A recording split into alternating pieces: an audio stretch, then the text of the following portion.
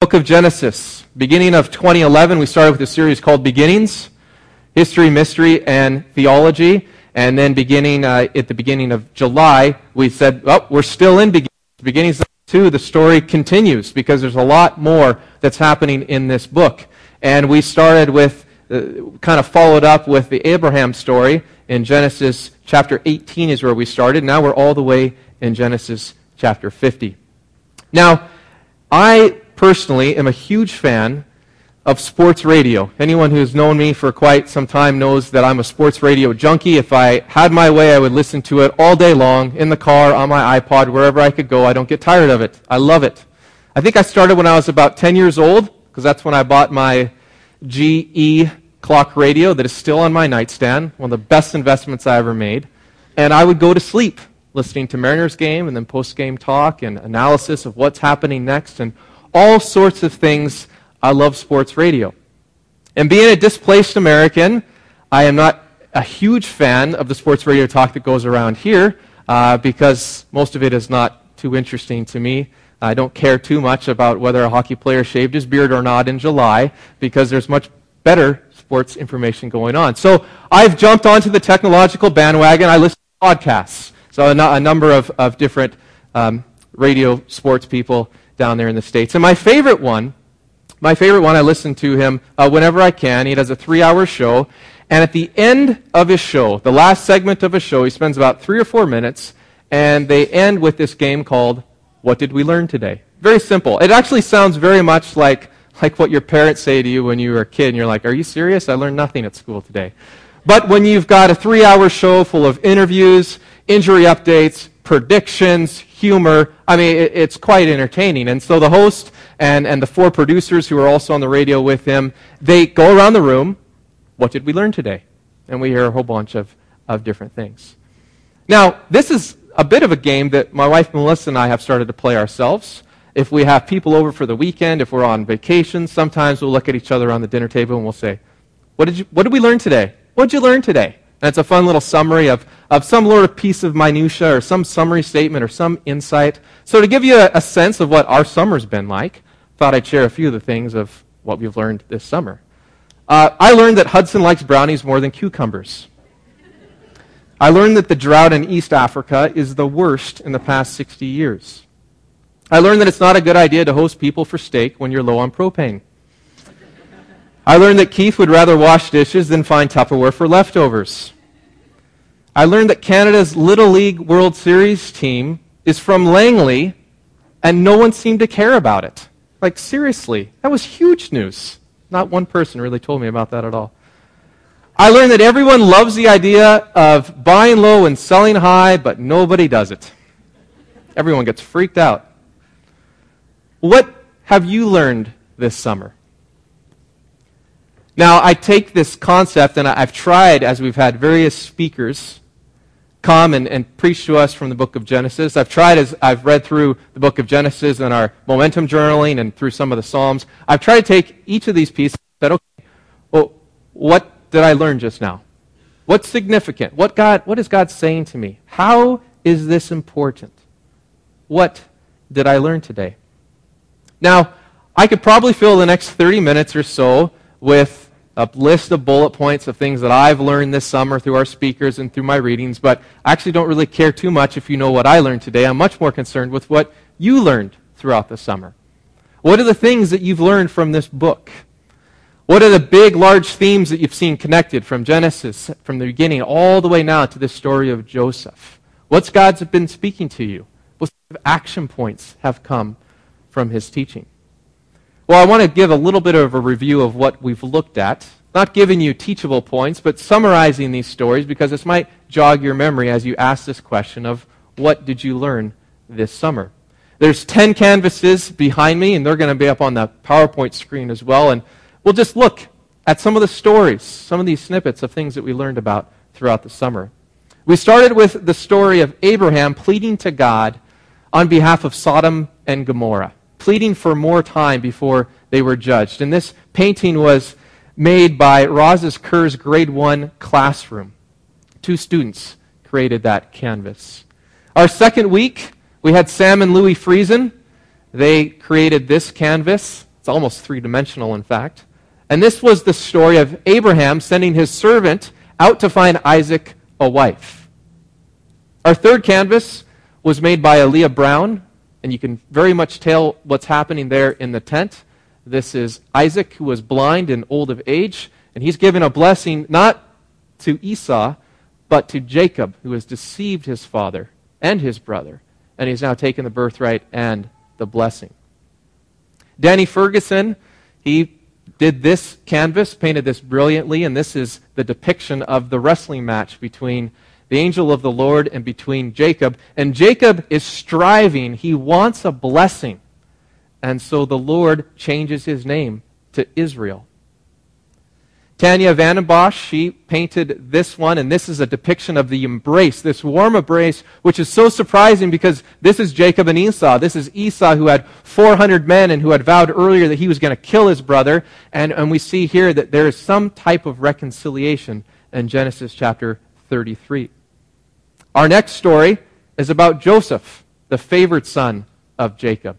And we see there, one of the three pictures, we have Joseph, who is sleeping, and we have these two dreams that really foreshadow what his life's going to be about prominence and leadership and greatness.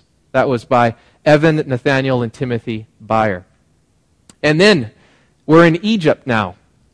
Joseph has been sold off into slavery by his brothers, and this is the sexual advance of Potiphar's wife, and we see here the action portrayed in this canvas that was made by Joyce Sands. And this is Joseph, who is fleeing away from temptation. Our eighth canvas, this is Sienna Chua, and this is the whole family together. 4-year-old Sienna made this. It's just beautiful. We have Joseph in the far right corner, the coat of many colors you can see there. And this is the family united together in Egypt finally. And you might remember that this actually is how the biblical story portrays, but this was just last week's message that Ken Esau gave.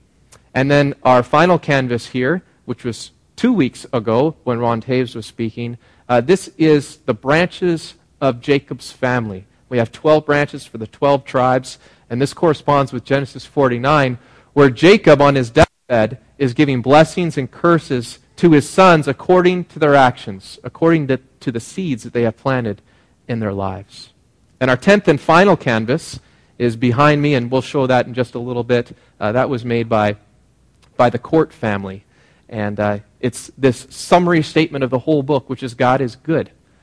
God is good. So what have you learned this summer through these stories? What sort of impact will this have on your life? What have the characters taught you?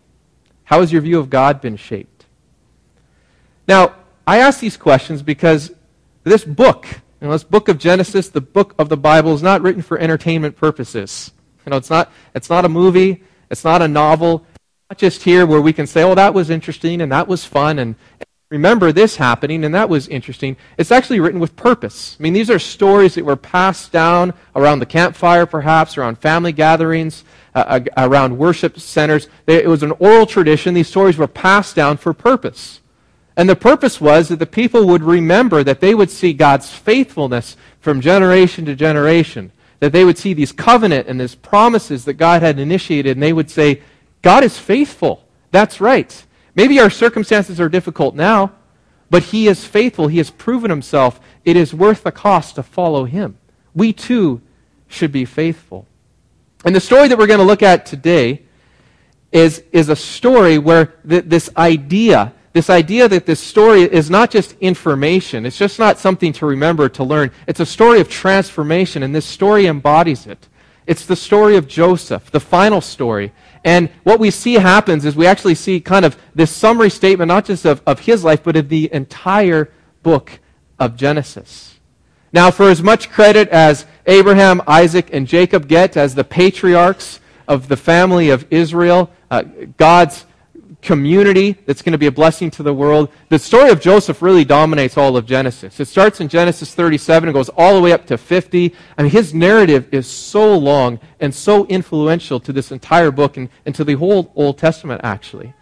And there's something that Joseph learns in this story. He learns something in this story that completely transforms his life. And if you choose to, you cannot just listen to what he learns. You cannot just choose to remember what he learns. You can choose to apply what he learns, because it will completely transform your lives. Now, our text is from Genesis chapter 50, so if you have your Bibles, make sure that you turn to that. We will have some of the text up there on the screen. But before we get too far into Genesis chapter 50, I want to back up a little bit, and I want to go to Genesis 49. 2 weeks ago, Ron Taves was speaking about the blessings and the curses that Jacob gives his sons, but towards the end of that chapter, we have some specific instructions that are given to the brothers, or to his sons, which are the brothers. So Jacob, he's just about to die, and he says all these words of truth to his sons, and then he gives his dying wish. And his dying wish is to be buried with his family. And so if you skim that part at the end of Genesis 49, you'll get all these details that the storyteller tells us. We'll find out that then into chapter 50, Joseph takes the same request. He repeats it to Pharaoh. We find out that it's a very specific spot that Jacob wants to be buried. He wants to be buried in this cave that's on this plot of land that his father Abraham had purchased. And if you want to flip back in your Bibles to Genesis 23, there's an entire chapter about this cave in this land. And I find it interesting because sometimes I'll read the Bible, specifically Genesis, and I'll think, why is there so much detail about this? Like, it's a cave in a field. I don't care.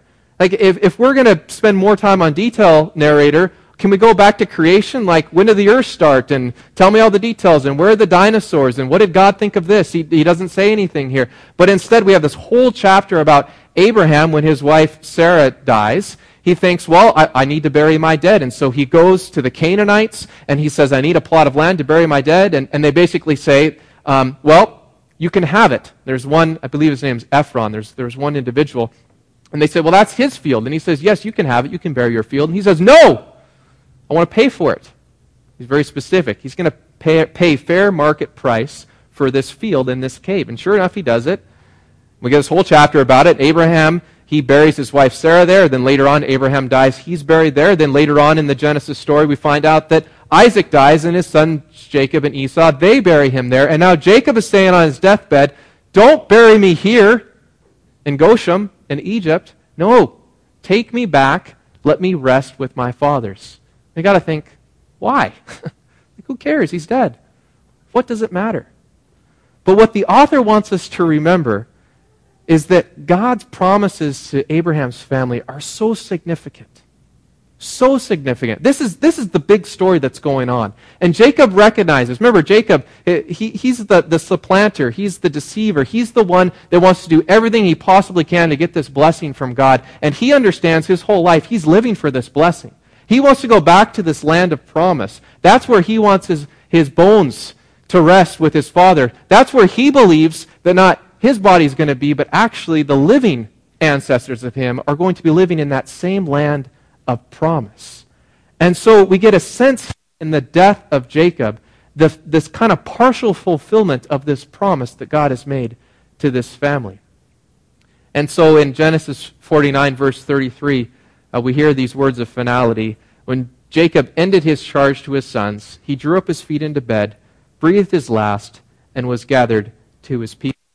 And then we go into chapter 50, verses 1 to 14. Here we go. We have a whole bunch more about this death processional, this mourning period. And we find out that this isn't just 12 sons that are involved. This is their entire family. And what's more than that, it's Pharaoh's officials. And we have Egypt, this entire region that's mourning. They're lamenting. And they have this large caravan. And they go from Egypt and they go into Canaan. And we actually have a scene in verse 11 where the Canaanites say, whoa, listen to all the wailing and the mourning. The Egyptians, they're lamenting a death. This is a solemn ceremony that's going on. And it's interesting to note here, I don't know, I wouldn't say it's comical. Maybe it's foreshadowing. Maybe it's intriguing. I don't know really how to describe it here. But we get a sense here that this trip from Egypt to Canaan is pretty simple. They just go. There's no timeline. There's no difficulties. There's no trials. There's no doubt. They just go. And we find out later in the story in Exodus, this takes generations for the people of Israel to occupy the land. And it's intriguing to think that in his death, in Jacob's death, he's actually showing his ancestors this is the way to the promised land as they take his bones to rest with his fathers. And so we get this story of completion of Jacob's life. His body is settled with his fathers, and then Joseph and his brothers, they return back to Egypt, and they settle back in Goshen, where they've actually had many more people. Their family has expanded, and they own property there, and life continues to go on. But here's the catch. There's some unfinished business.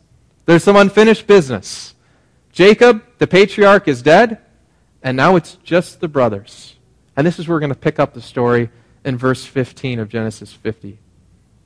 And I'm reading from the New Revised Standard Version.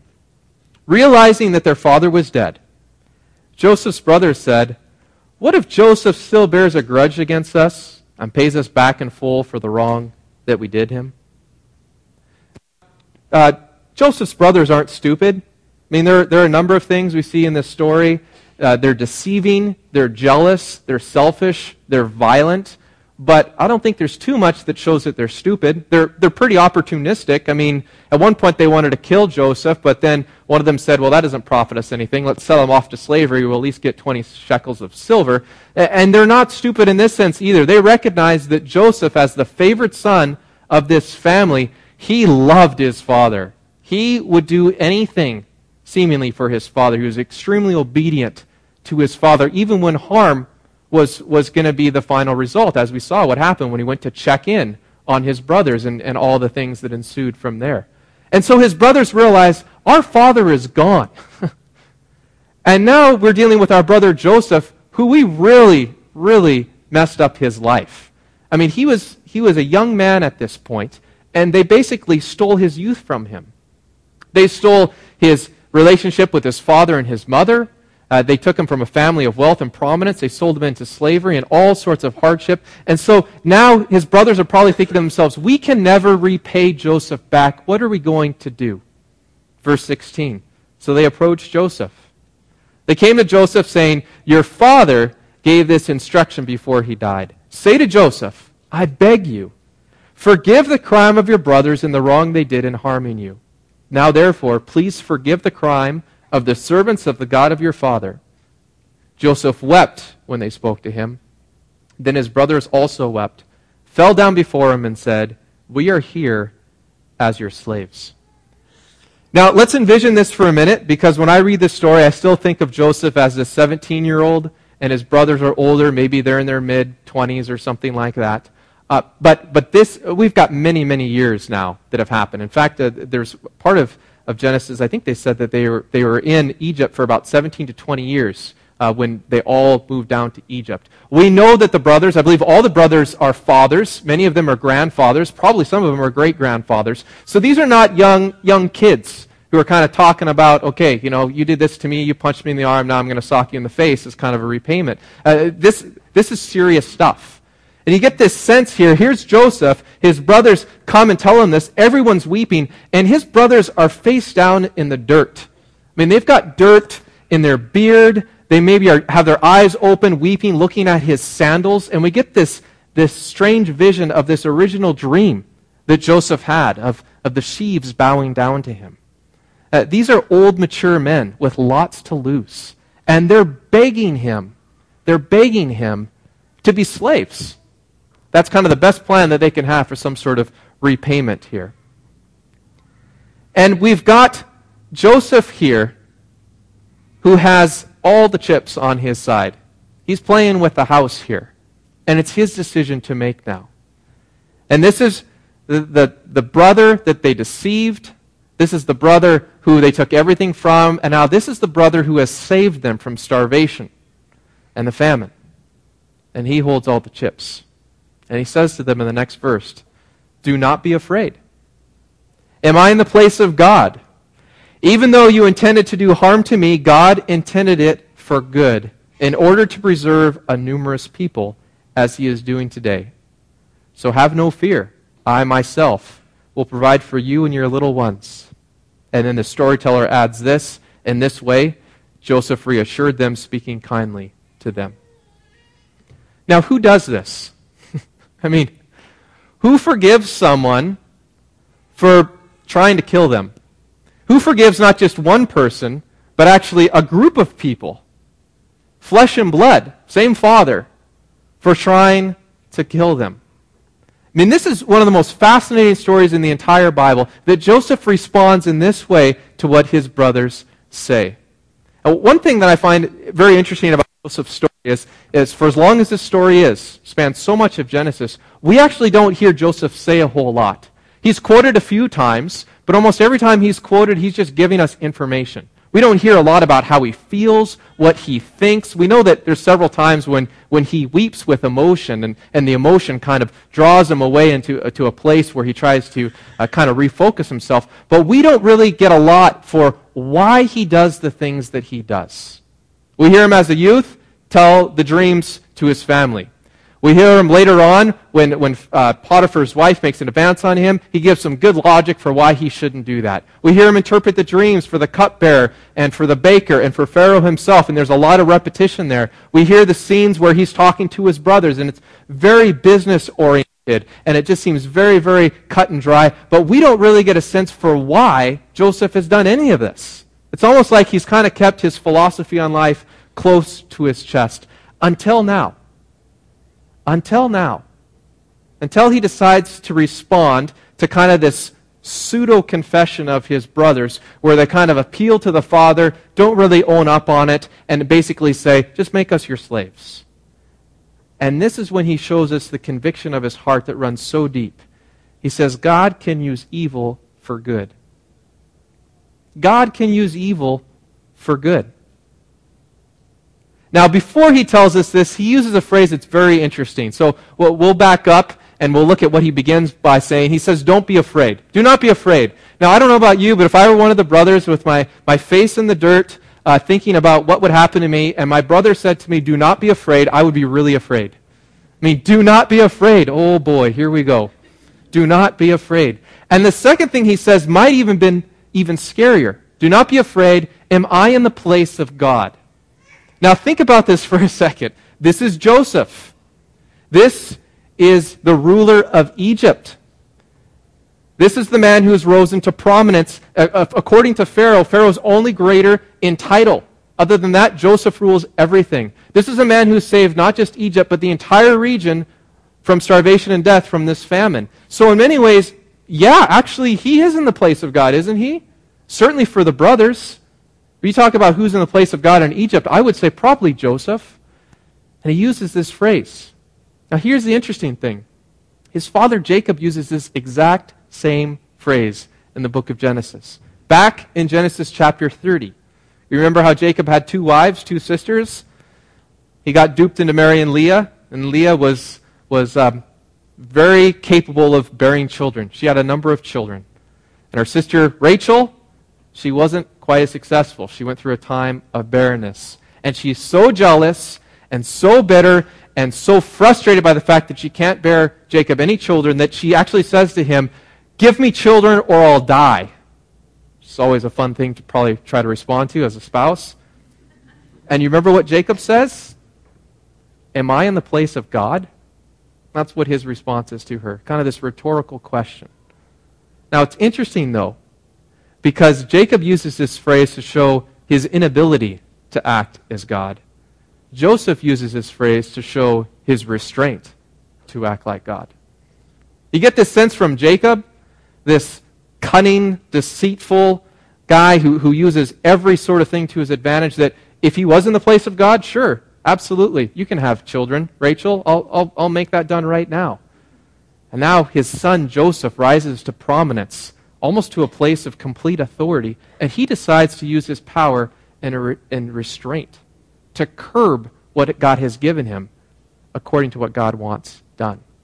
And it's all because Joseph has learned that God can use evil for good. Now I want to pause here for a second because we're looking specifically at this story here in Egypt between Joseph and his brothers, but we have this bigger Genesis story going on as well, and that's what we're concluding today, this entire series of this great, great book. And I think if we had to summarize this book and say, well, what's the main theme of this book? What's going on? What's the storyteller trying to tell us? I think I personally would use the summary of covenant. We have this God who desires a plan for his people, and he enters into various covenants with his people, from creation to Noah to Abraham. And the whole story is about how God is faithful to his people and then how his people are going to respond. And it continues throughout the Old Testament. And so we could start from the very beginning, but we probably don't have the time to do that. So let's just go to Abraham. And let's take a look of this blessing and this covenant that God makes with Abraham. Remember, there's three promises to Abraham from this covenant. The first one, great nation. I'm going to multiply your descendants. This is Genesis chapter 12, if you want to look at it in your Bibles. There's going to be so many family members that you're going to have, Abraham. You can't even number them. You can't count them. More stars, more sand, all these different analogies to help them understand. You're going to have a lot of kids. Secondly, he says, I'm going to bless those who bless you, curse those who curse you. And in fact, you're going to be a blessing to all the peoples of the earth. Your family will be. And then thirdly, he says, I'm going to give you land. I have this land of promise for you. And from this point on in the story, every single story that we have, every bit of information that the narrator gives us, tells us that everything that's going on is either a threat to this covenant, a threat to these blessings, or it's a fulfillment of them. Every one. Let's just look at a few of them. They're going to come up pretty quick on the screen. We have Isaac. He's the heir, right? Isaac has no wife. And then when he has a wife, he can't have kids. That's a pretty big threat to descendants, don't you think? God takes care of that. Next, we have famine. Famine happens a lot in this book. Famine, so they have to move to a different region. And again, that does not seem to mess up God's plan at all. We have sibling rivalry. We have Jacob and Esau having a wrestling match in Rebekah's womb. And then later on, they're trying to kill each other, right? Again, a threat to this covenant. We have angry neighbors, this chapter that we skipped over, which is such an intriguing chapter to study, Genesis 34, where Simeon and Levi act out of anger and violence, and they basically kill off this entire community. And we have angry neighbors. You think about this promise. How is killing off a community being a blessing to all the peoples of the earth? Well, that's a pretty major threat. It puts Jacob in a very difficult situation. Sibling rivalry, yet another theme, pops up right there again. Joseph's brothers hate him. They sell him off. They hope that he dies. Then we have more family discord as the brothers get older. We have Reuben, who subverts his father's authority, and he sleeps with one of his father's wives. We have Simeon and Levi, again, attacking this city, not something that their father had envisioned. We have Judah and Tamar, again, unrighteous Judah doing this sort of terrible act. Then we have famine again with the Joseph story. Egypt and Canaan, they waste away because of the famine. And what do we learn from all these stories? What do we learn about all these different threats to God's covenant, to his promises? We learn that these threats don't overtake God's plan. Instead, God uses these threats and he turns them into good. Every one. He just shifts whatever circumstances are happening and he shifts them into good. This is why adversity exists. This is why sin is allowed to run its course. This is why people deceive one another. And sometimes there are consequences. Sometimes there aren't. This is why there's famine in different parts of the land. And God uses all of these threats to his promise. And he just seems to shift them and turn good results into them. You know, some of these events are natural consequences of sin. Some of them are foolish behavior by individuals. And some of them are just flat out kind of neutral things, such as barrenness of some of these wives, such as the famine. Some of them just seem to be kind of these happenings, and the narrator doesn't really tell us whether these are good things or bad things. God doesn't really give us a synopsis for what is going on. They're just there, but we find out is they're all threats, and God uses these threats for good. This is why when Joseph goes through hardship and injustice, when his brothers sell him off, when Potiphar's wife lies about what happens, when the cupbearer forgets about him, this is why the narrator puts this little phrase in right when he's going through the worst case scenario. This is when the narrator says, and God was with Joseph. And you kind of get the sense of, oh, God's still with Joseph and things keep getting worse and worse? Why is God's presence linked to Joseph's hardship? To show us that God can use evil for good. Now, I'm confident that if Joseph were here with us today, and we could ask him a question, which sometimes I dream about asking biblical writers or characters, if we could just ask you a couple of questions to clarify this story and to know how we should live, that'd be so helpful. Well, I bet if we asked them the same question that I asked you earlier today, what did you learn this summer? What did you learn today? I bet you if we asked Joseph what he learned, whether it was when he was in Egypt, over the span of a decade or so in his life, I bet you he would respond pretty close to what we see in Genesis 50 verse 20. God can use evil for good. This is the understanding that transformed Joseph's life. He took this principle, he took this belief, and then he lived by it. This is what empowered him to forgive his brothers. This is what sustained him through all the years of injustice. God can use evil for good. Now we've seen this principle worked out in Joseph's life, and the question is, will you choose to apply this principle to your life? I want to credit John Walton for his commentary on this book, and I also want to cite a quotation of his about a possible application to this, because this is what we're really here for, right? Stories are helpful, principles are even more helpful, but we want something we can hold on to. How are we going to take this teaching that God can use evil for good, and how are we going to apply it to our life? What do we do from here? This is what he says. Biblical narrative is often content to show us what God is like without detailing what we are to do about it. Say that again. Biblical narrative, which is what Genesis, that's the genre of Genesis, it's what Genesis is all about. Genesis is often content to show us what God is like without detailing what we are to do about it. When I first read this, I felt ripped off. What? That's your application section? What is that? What a cop-out. And you think about it, and it's so true. We don't really get a whole lot of sense in Genesis for what we're supposed to do. You have story after story about people stumbling, sometimes people being obedient, all these different threats coming, and God being faithful. God is good, as we see on this canvas. And what we find out here is that this is really something that we have to work out in our own life. The application for you and I very likely will be different.